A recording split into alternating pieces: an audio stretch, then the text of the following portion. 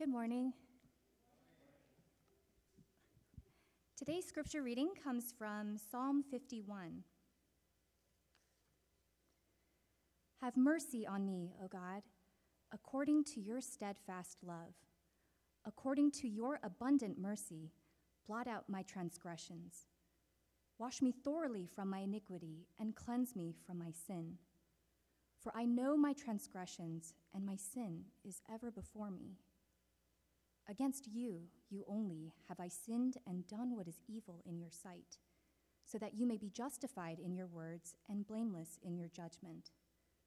Behold, I was brought forth in iniquity, and in sin did my mother conceive me. Behold, you delight in truth in the inward being, and you teach me wisdom in the secret heart. Purge me with hyssop, and I shall be clean. Wash me, and I shall be whiter than snow. Let me hear joy and gladness. Let the bones that you have broken rejoice. Hide your face from my sins and blot out all my iniquities. Create in me a clean heart, O God, and renew a right spirit within me. Cast me not away from your presence, and take not your Holy Spirit from me. Restore to me the joy of your salvation, and uphold me with a willing spirit. Then I will teach transgressors your ways, and sinners will return to you. Deliver me from blood guiltiness, O God of my salvation, and my tongue will sing aloud of your righteousness. O Lord, open my lips, and my mouth will declare your praise. For you will not delight in sacrifice, or I would give it. You will not be pleased with the burnt offering. The sacrifices of God are a broken spirit. A broken and contrite heart, O God, you will not despise. Do good to Zion in your good pleasure. Build up the walls of Jerusalem. Then will you delight in right sacrifices, in burnt offerings and whole burnt offerings. Then bulls will be offered on your altar. This is the word of the Lord.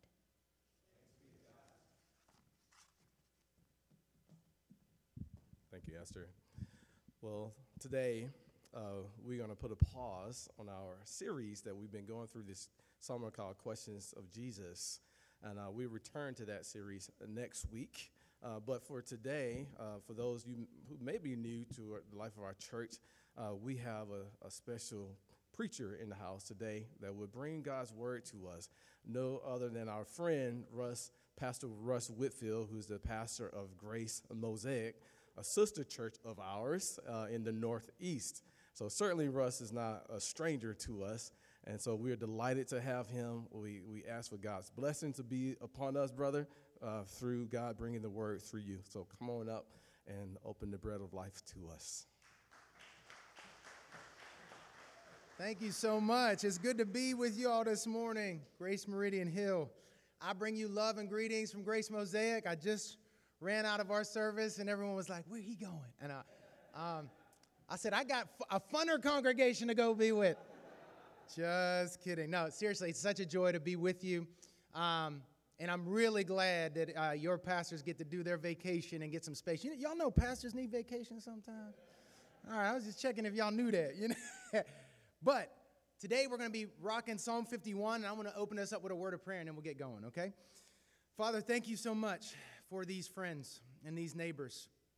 It's a gift to be able to gather together, to explore faith, to think about the questions of life, to wrestle with our doubts, to gain understanding and wisdom, to get direction, Lord, that shapes our everyday lives. We ask that you would prove yourself again and again to be the God who steps to the valley of dry bones and speaks life, the God who can take the water of study and turn it into the wine of a preached word that ministers to our hearts. Lord, I pray that you would take these 5 loaves and 2 fish and feed your people. I ask it in Jesus' name, amen. Celebrity apologies have become a sort of new genre on our television screens these days, haven't they? It seems like every news cycle, someone has done something, and there is some new apology that's being rolled out, whether it's an individual or a corporation. And what we get most often are these half-baked apologies that are clearly scripted by public relations managers and they generally do very little for us. They leave us, unmoved and unsatisfied. These apologies come across as mere formalities, as boxes that need to be checked so that people can, go on and, do their damage control and then get on with their lives. And when it's corporations, we just have the sneaking suspicion that it's really about the bottom line. Whatever needs to be done in order to stop the bleed on the profits and to recover financially, that's what the statement is really for. And what we most often get is a combination of blame shifting, minimization, rationalization, and excuses that show up in a series of vague statements like this. Do these sound familiar? Mistakes were made. I deeply regret what has taken place. I'm sorry that people were offended. This happened a long time ago. This is not who I really am. This is not what our company stands for. We see a deep reluctance in these folks to really take responsibility, to own their guilt or their failure. But here's the more pressing question for us this morning. What do you do with your sins and your moral failures? What do you do when you come face to face with your wrongdoing? What is the pattern of your life in terms of what you do when you come face to face with your own moral failures?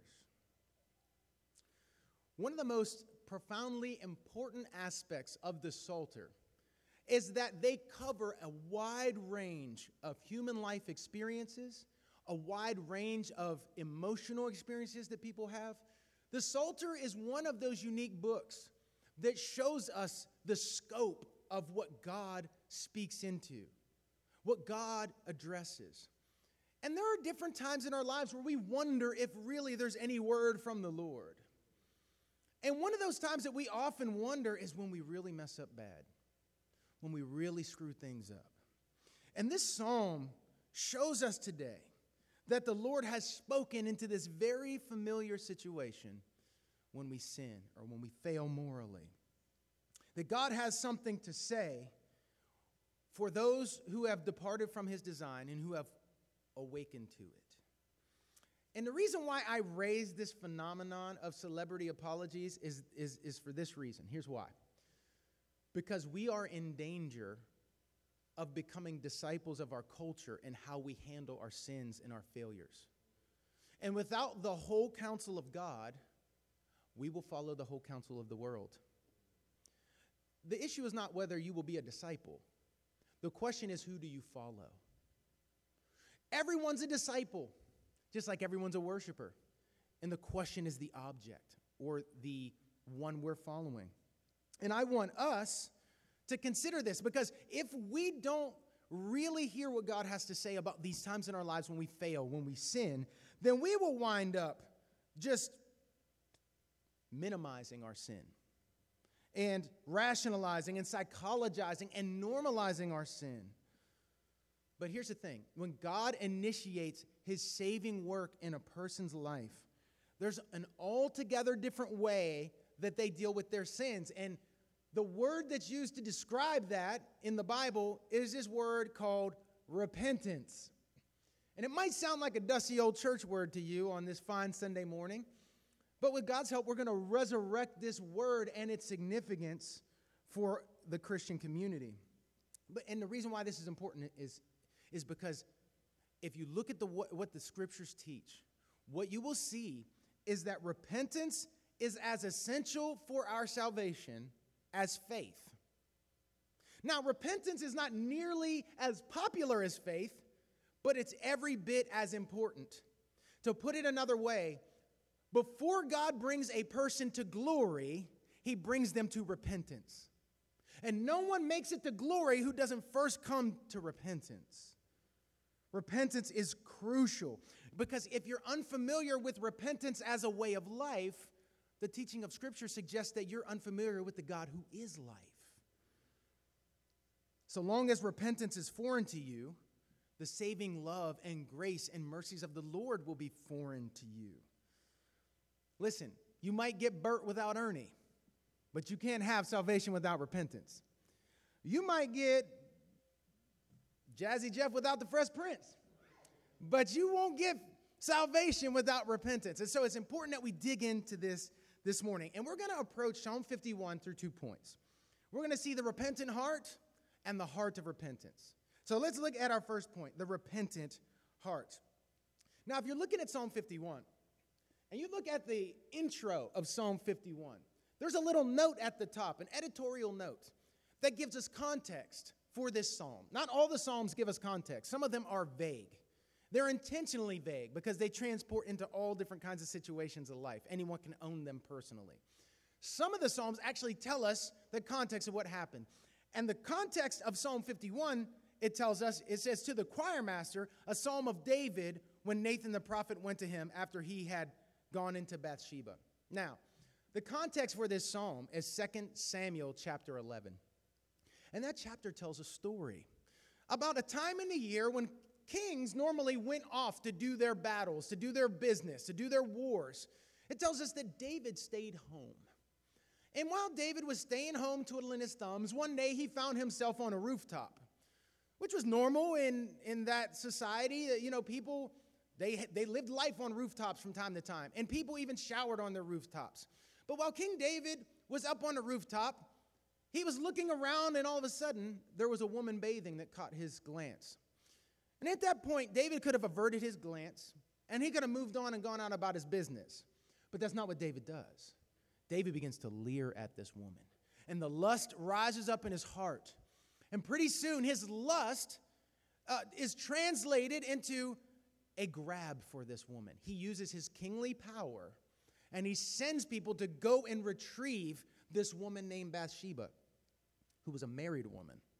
And what David does is he uses his power, he uses his influence to force himself on this married woman.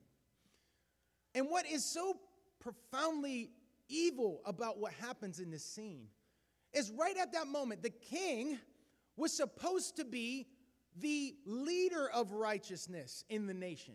He was supposed to show God's people what justice looked like. He was supposed to be the chief executor of justice. But here he does an injustice. And this woman, Bathsheba, she's married to a man named Uriah the Hittite. Now it gets even deeper, because this man was one of David's soldiers who was fighting David's battle while David was at home.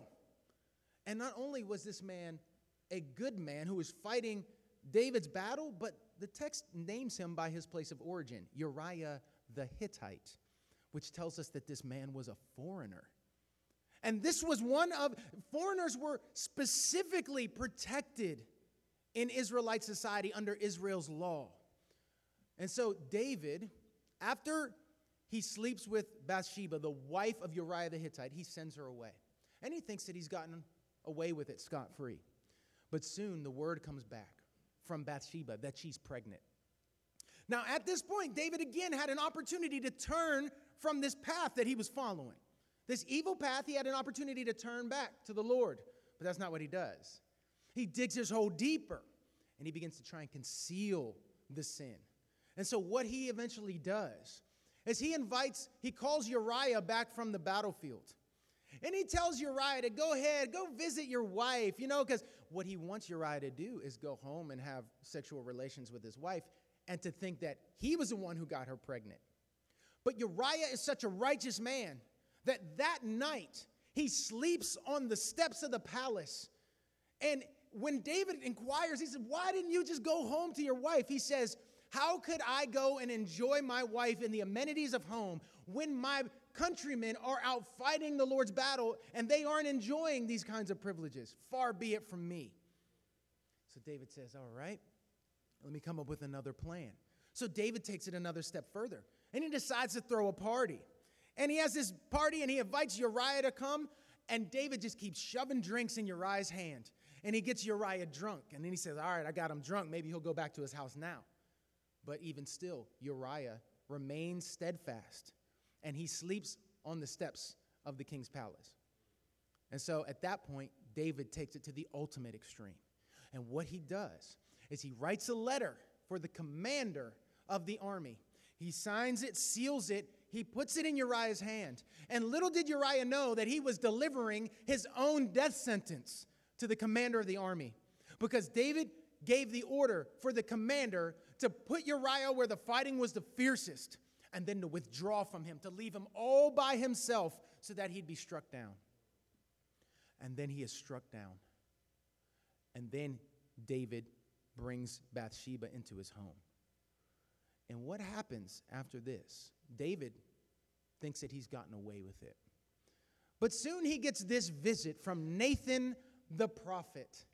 And Nathan the prophet comes to David and he tells him a little story about a wealthy man who had flocks and flocks and flocks. And then there was a poor man who had one little ewe lamb, a lamb that was like a child to him, that it used to eat with him, it used to rest in his bosom. And then the wealthy man had a visitor one day.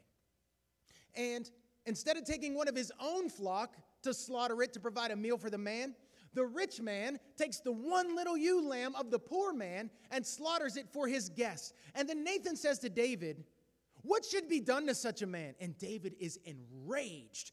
He's like, "This man should be killed." And then Nathan says, "You're the man. That's you." And what transpires after this incident is Psalm 51. And by the way, Nathaniel, it means gift of God. And it really is a gift of God anytime we are confronted with our need for repentance. But we get this resulting psalm, Psalm 51. And what we have is a picture of repentance. Beginning in verse 1, David says, "Have mercy on me, O God, according to your steadfast love. According to your abundant mercy, blot out my transgressions. Wash me thoroughly from my iniquity and cleanse me from my sin." David returns to the Lord. He turns from his sin back to the Lord. He was running, he was rebelling, but now he's returning and repenting. And that's what repentance is, fam. Repentance is turning from your sin back to the Lord. Sin is leaving the Lord and going off into the far country. But repentance is the homecoming. Repentance is when the prodigal says, "I've run out of resources, I stink like the pig pen, I'm debased and humiliated, so I must go back to my father." Sin is laying upon the deathbed asleep, caught within the deceptive dream of finding life apart from God. And repentance is like waking from the deceptive dream and rising from the deathbed to the reality of the covenant Lord of life and unfailing love. C.S. Lewis once put it like this. He said this, and I quote, "We all want progress, but if you're on the wrong road, progress means doing an about turn and walking back to the right road. In that case, the man who turns back soonest is most progressive." Listen, there are three possibilities when you sin. The first possibility is that you can bury your sin. You can try to hide it, sweep it under the carpet. Assume that in time it will be forgotten, all will be well. You can bury your sin. The second thing is you can let your sin bury you. To just continually beat yourself up and feel the shame and the weight and the guilt of it and constantly try to labor under that burden of trying to make it right, but you can never quite shake it. You can bury your sin. You can let your sin bury you. The third option is you can confess your sin and bring it to the Lord honestly, the Lord who can heal you and restore you.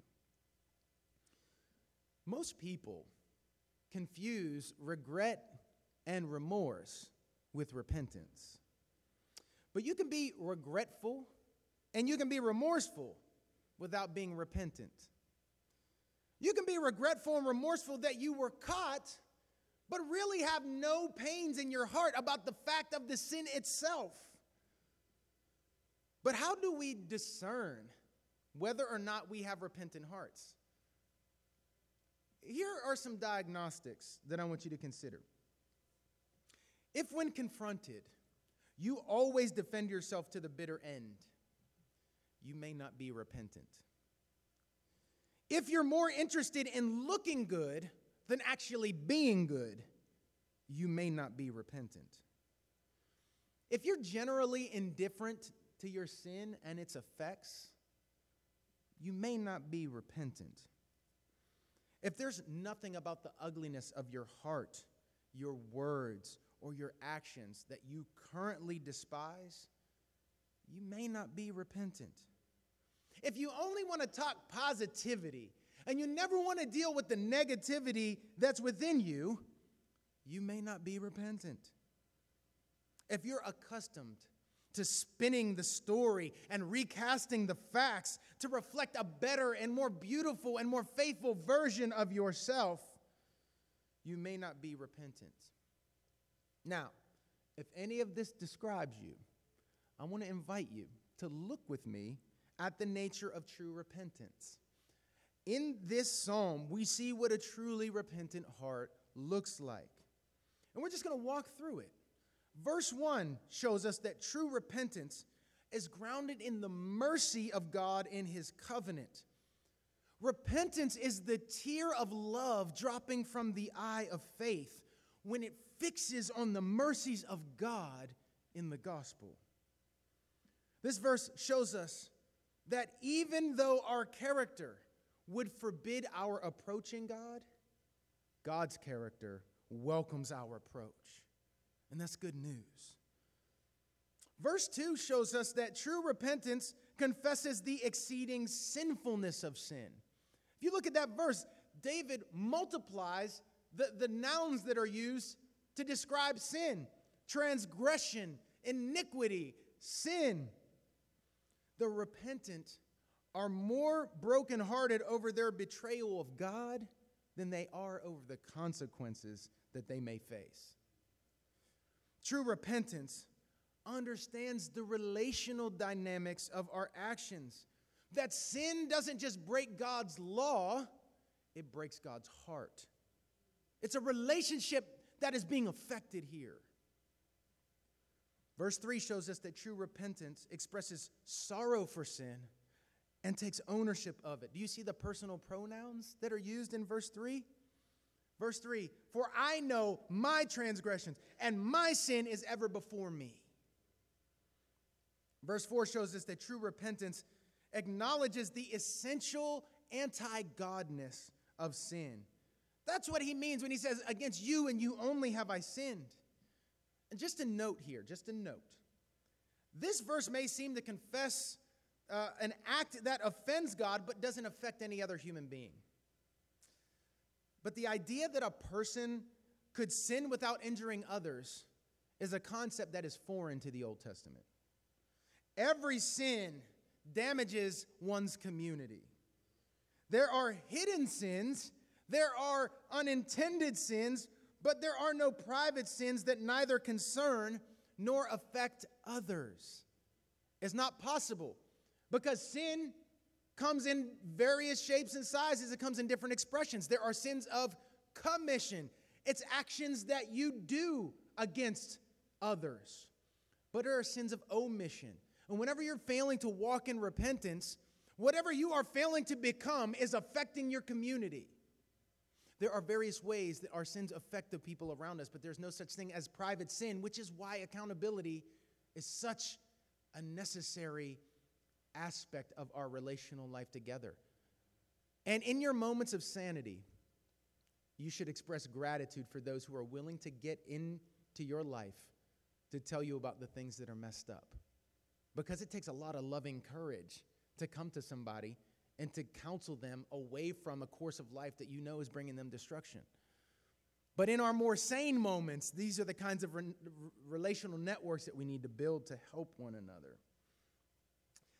Verse 4 shows us that true repentance agrees with the righteous judgment of God with respect to my sin. It neither finds God unfair nor harsh, but just in his judgment. Verse 5 shows us that true repentance recognizes both the fruit and the root of sin. Why does David say, I was brought forth in iniquity, in sin did my mother conceive me? What we're getting is the theological idea that we're not sinners because we sin. It's not just that. We sin because we're sinners. It proceeds from who we are in our brokenness, in our corruption. Verse 6 shows us that true repentance understands that God is after more than just external acts of contrition when we sin. He's after an honest and truthful heart, no matter how ugly the truth may be. Verse 8 shows us that true repentance is coming to God with mournful hope that he will restore. It's grounded in his promises. It's grounded in his character. The repentant know that they can expect restoration, but they do so without presumption or entitlement, like God owes you. It always comes humbly for the mercy of God. Verse 10 shows us that true repentance comes to the Lord not just for forgiveness from past sins, but for renewal that prevents future sins. That's a big difference. It shifts your whole mindset about your outlook on the future and your way of being in the future. Verse 12 shows us that true repentance comes to the Lord for a spirit that is willing to be killing sin. You know the old adage of the old school theologian when he said, be killing sin or sin will be killing you. This is the idea here. The repentant don't just come to God for their disobedience. They come to God for new obedience going forward. Verse 13 shows us that true repentance is not narcissistic navel-gazing. It longs to be contagious and missional. The repentant say, once I have been a student of God's mercy, once I have been a student of repentance, I will be a teacher of the same. Verse 14 shows us that true repentance is not content with generalizations. You know those times you say, oh, God, just forgive me my sins, amen, right? You just throw that blanket confession out there, right? Okay, that's fine when you're first starting off. So if you're new to the Christian faith or you're new to this idea of repentance, you can start there. But this text actually forces us, it pushes us to greater specificity. And there is this wonderful and instructive statement that's in our confessional statements. Our church has a body of doctrines that we hold to. It's called the Westminster Standards, right? And in the Westminster Standards, it teaches us this about repentance. This is what it says. It says, and I'm paraphrasing just a bit, but it says, don't content yourself with a general repentance. It's your duty to endeavor to repent of particular sins, particularly. And we see that David doesn't just vaguely name sin. He says in verse 14, deliver me from blood guiltiness. That was the murder of Uriah that he orchestrated. He's asking for forgiveness for that specific sin. And that is an opportunity that we have to grow. Because listen, the more you are specific with your sins and your repentance, the more specific the grace of God becomes to you. The more profound his grace becomes to you. The more beautiful the person and work of Christ become to you. And this leads us to our second point, where we see the heart of repentance. Here's the thing. The bad news is that time will not heal sin. And you want evidence? Racism. People keep thinking with the next generation they're going to be more progressive and they're going to be more socially aware. How's that going for us? Right?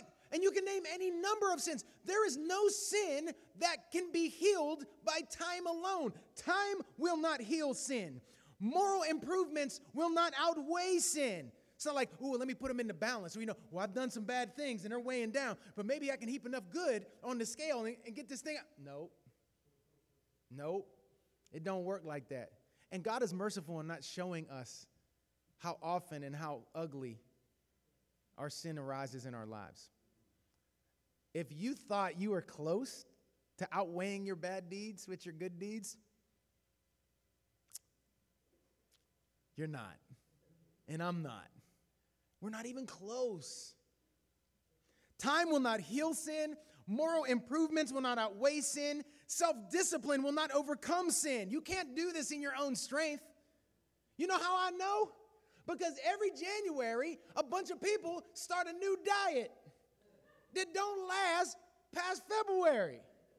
I know for sure among Christians, because everybody starts their Bible reading program in January, and they're like Genesis, and I'm like, Genesis, Exodus, Leviticus, thus endeth the reading of the scriptures, right? We all know, tell the truth, shame the devil. That's true. We are not strong enough to do this on our own. Time will not heal sin. Moral improvements will not outweigh sin. Self-discipline will not overcome sin. Good intentions cannot excuse sin. The bad news is that you can't make atonement for your sin. But the good news is that you don't have to. Because if you look at verse 7, David says, "Purge me with hyssop, and I shall be clean. Wash me, and I shall be whiter than snow." David directs his attention to a priest who mediates, to a sacrifice that cleanses, to blood that covers. But for you and I, we have a better priest and mediator. We have a sufficient sacrifice that's been offered. And the hyssop bush has given way to the tree upon which Christ was slain for our sins and the brokenness of his people. Listen, God was rightfully angry at our rebellion, but he's never angry at our return. And we know this beyond the shadow of a doubt because of the cross and resurrection. Do you want to know how committed God is to welcoming and forgiving sinners? Look at the cross. Do you want to know how committed God is to raising up and restoring sinners? Look at the resurrection. The Son of God was revealed, so now our sin no longer needs to be concealed. And once you come to the Lord to own your guilt, he delights to share his grace. And you cannot really lay hold of your share in the grace of God until you own your share in the guilt. Repentance is turning from the sin that required the cross and coming home to the love that inspired the cross. There is no sin so small you need not return to the Lord. And there's no sin so great that you cannot return to the Lord. I want you, when you think of repentance, friends, I want you to think of those beautiful stories that Jesus told. Stories like the return of the two sons, right? The prodigal son. That image is profound. Do you think that God is like the third base coach when you screw up and he grabs his hat and he throws it on the ground and he spits and he kicks the dirt? Is that how you envision God as you come back? Do you think that God longs to just rub your nose in it when you come back home? No, that's not what he's like. He's the kind of father who throws a party and he wraps a robe on you. He puts a ring on your finger and shoes on your feet, and he throws a feast. He delights when his people come home. That's what God is like. You don't have to be afraid of coming back home to God with your sin, no matter if it's for the umpteenth time. The same thing. It's continually coming back to the Lord because his love is what actually heals our hearts. His love is what actually brings an end to our pursuits of these other fleeting pleasures, these other attempts at finding life apart from him. It's his love that does that work in our lives. The gospel lifts up the sufficiency of Christ, and repentance leans into the sufficiency of Christ, and it says, I'm a great sinner, but Christ is a great Savior. My sins, they are many, but his mercies are more. The gospel is more than a match for my sins. Through the power of the Father, Son, and Holy Spirit, I shall be made new. God is calling to us today. Come on home. Come on home. Come home to my love. Come home to my mercy. Come home and I'll bind you up. Come home and I'll work in your heart. Come home and I'll nourish you. I'll give you the real thing that you've been after. I'm what you've been after the whole time to begin with. Here's the beautiful, beautiful news. God is more willing to pardon your sin than you are to commit it. And that's amazing. When we return to the Lord, we have more restored to us in Christ than we ever lost in Adam. That's incredible. Our Lord and Master Jesus Christ willed the entire life of believers to be one of repentance. That was the first thesis of the Reformation. And when we embrace repentance as a way of life, then pride will give way to humility. And indifference will give way to love. And performance spirituality will give way to wholeness. And anxiety will give way to courage. On our own, we are prone to wander. But may the gospel of grace make us prone to wonder at the love and the goodness of our God in the gospel. Amen. Let's pray. Lord, thank you for your word. Thank you for teaching us about what it looks like to really flourish in this life. We thank you, Jesus, that when you came to this world, you made it specific that you didn't come here for those who are pretending to be well. You came for those who know that they're sick. You came for those who cannot help themselves or fix themselves or clean themselves. You came to do that work. And so, Lord, we pray that you would pour out your Spirit on us and that you would give us a heart of confidence that we can approach you. Remind us, Lord, that you are never angry at the return of your people when we come back home. And you will welcome us home again and again and again until that day when you make this earth permanently home, renewed in all of its beauty, sin no longer a factor in our hearts, in our relationships, or in the actual creation itself. We long for that day, Lord. But until then, we pray that you would help us to fall forward in the grace of the Lord. Help us to fail forward, confident that every time we lift our head back up, we can see you smiling at us, welcoming us to come home and to advance in the grace and knowledge of the Lord Jesus. So bless these friends, Lord. I ask in Jesus' name.